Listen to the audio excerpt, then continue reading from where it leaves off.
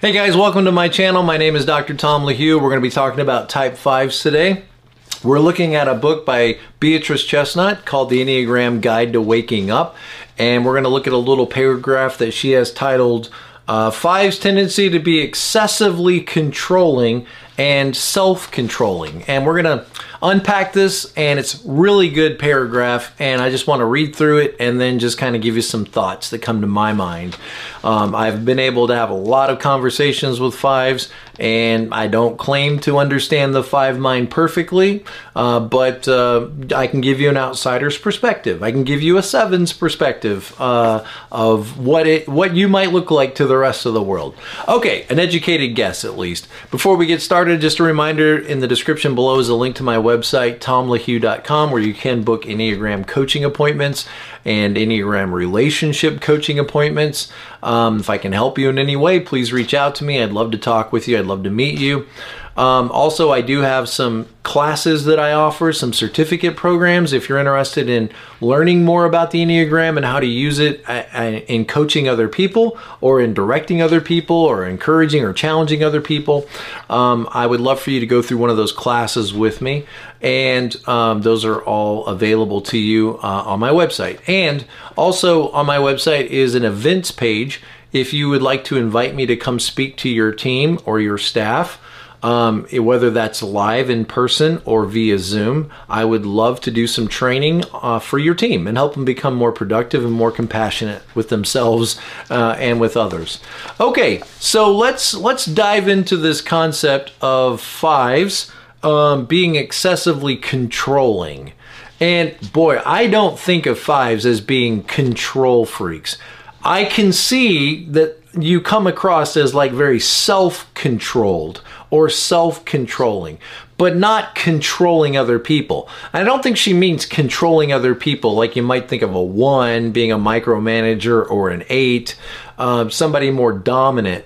But I think of like wanting to be in control of your own space. Does that resonate a little more with you? Hey, I'm a 5 and I like and appreciate being in control of my own space, my own time, my own energy. I think that makes a lot more sense. So let's just see what she says. You likely take pride in being sensible. Being sensible. In other words, let's look at the opposite of that. Other people are what? Foolish? The rest of us are foolish, foolishness, lots of foolishness going on around you, but you like to see yourself as being sensible and self-contained. Self-contained, that brings ideas to my mind of like, I don't need other people. I'm self-contained. I'm like a bunker to myself, a castle to myself. And I'm sure that you would never say that out loud, that I don't need other people, but that whole concept of being self-contained sounds like I'm not a part of the village. That's what it sounds like. I'm self-contained. All right, look to see if you have an excessive tendency to exert control over yourself in a way that removes the possibility of fun and spontaneity. What? So how do you feel about fun and spontaneity? It seems to me there are some 5s that have very strong lines to 7, and not in a bad way, but they tend to be very fun, you know, spontaneous, goofy, weird, sarcastic. But how do you feel about fun and spontaneity? Does spontaneity bother you? Are you open to new experiences? Are you able to go with the flow? Are you able to move with life? Are you able to be spontaneous? Or do you have a certain level of resistance to spontaneity? Do you like to know what's coming next? Would you be okay? Here's $500 in a van, drive west, have a great 5 days. Because I think a lot of you 5s would be okay with that. I could see where maybe 6s wouldn't or 1s wouldn't, but I tend to think 5s and 7s and 9s, we'd be okay. Go west and see what happens. Have a great time. How do you feel about fun and spontaneity? Interesting thought. While you may not typically like to control others, okay, there we go. I don't think 5s, in my opinion, come across as controlling of other people, but I think they do want to control their own time.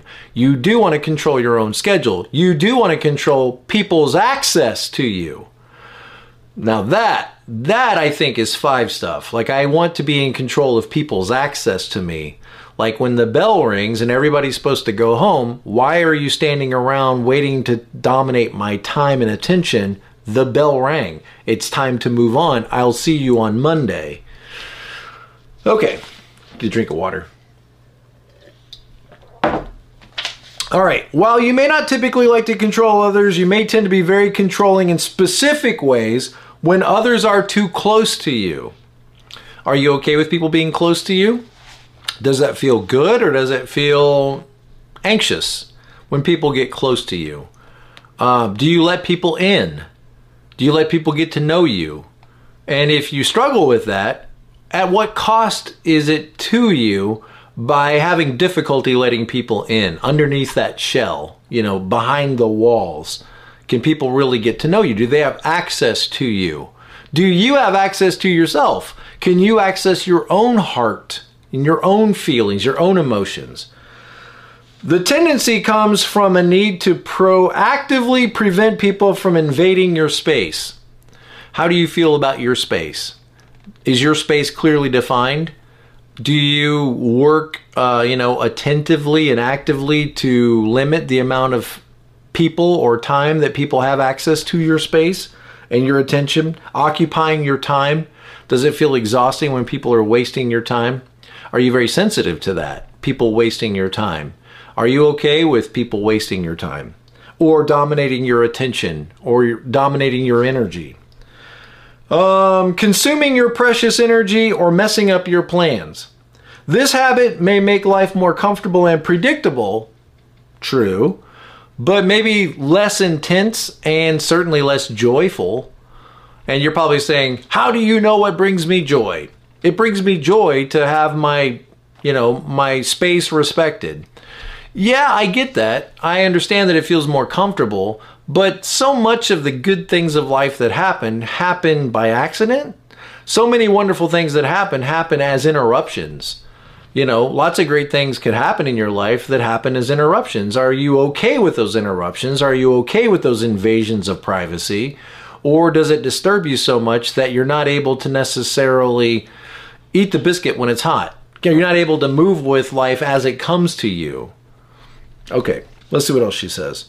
This habit may make your life more comfortable and predictable, but less intense and joyful. You may be pushing away the people that you love without fully realizing it.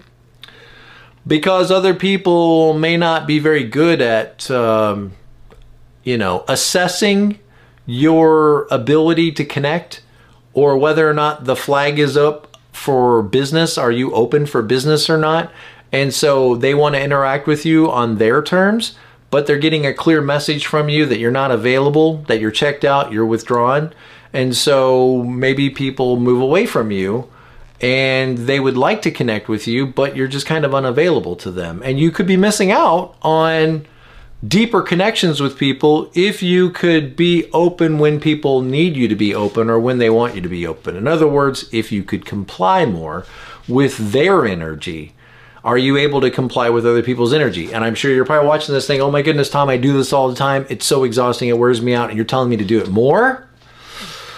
Well, I'm not telling you to do anything. I just want you to be aware of the tendencies that you have as a 5. And when life isn't moving you toward your goals, to understand why.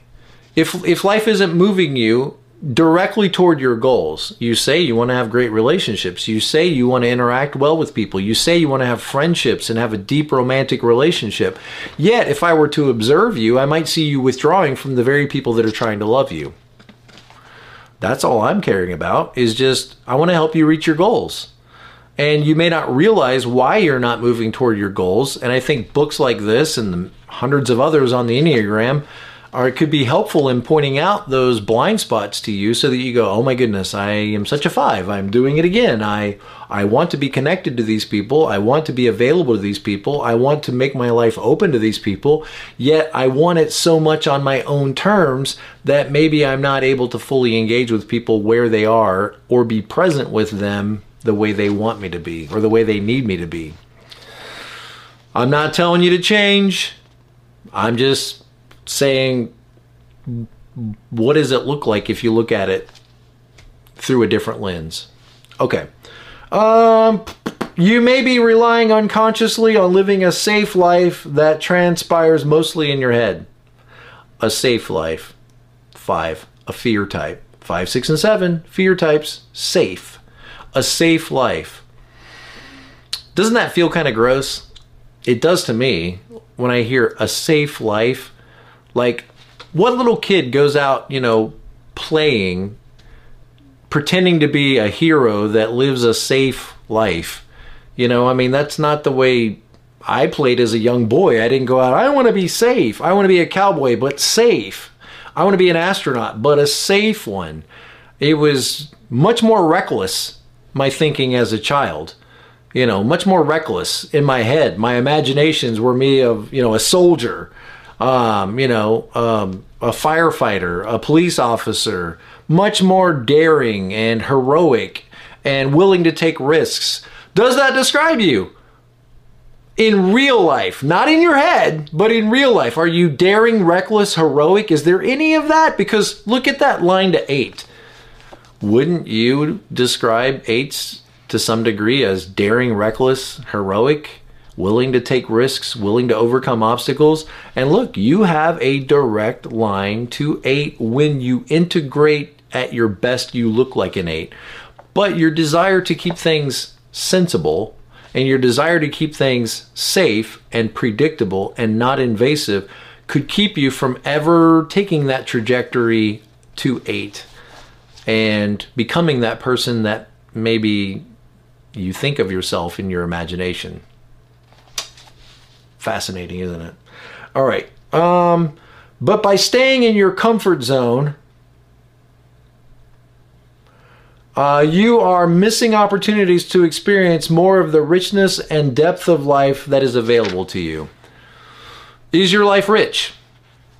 Is your life deep? I didn't ask if your thinking was deep, because I'm sure that your thought life is extremely deep. I'm sure that your thought life is extremely rich. Is your life rich? Is your life deep? Do you have balance in your life? Good questions and good things to think about. As always, guys, be present to life. I'll see you next time.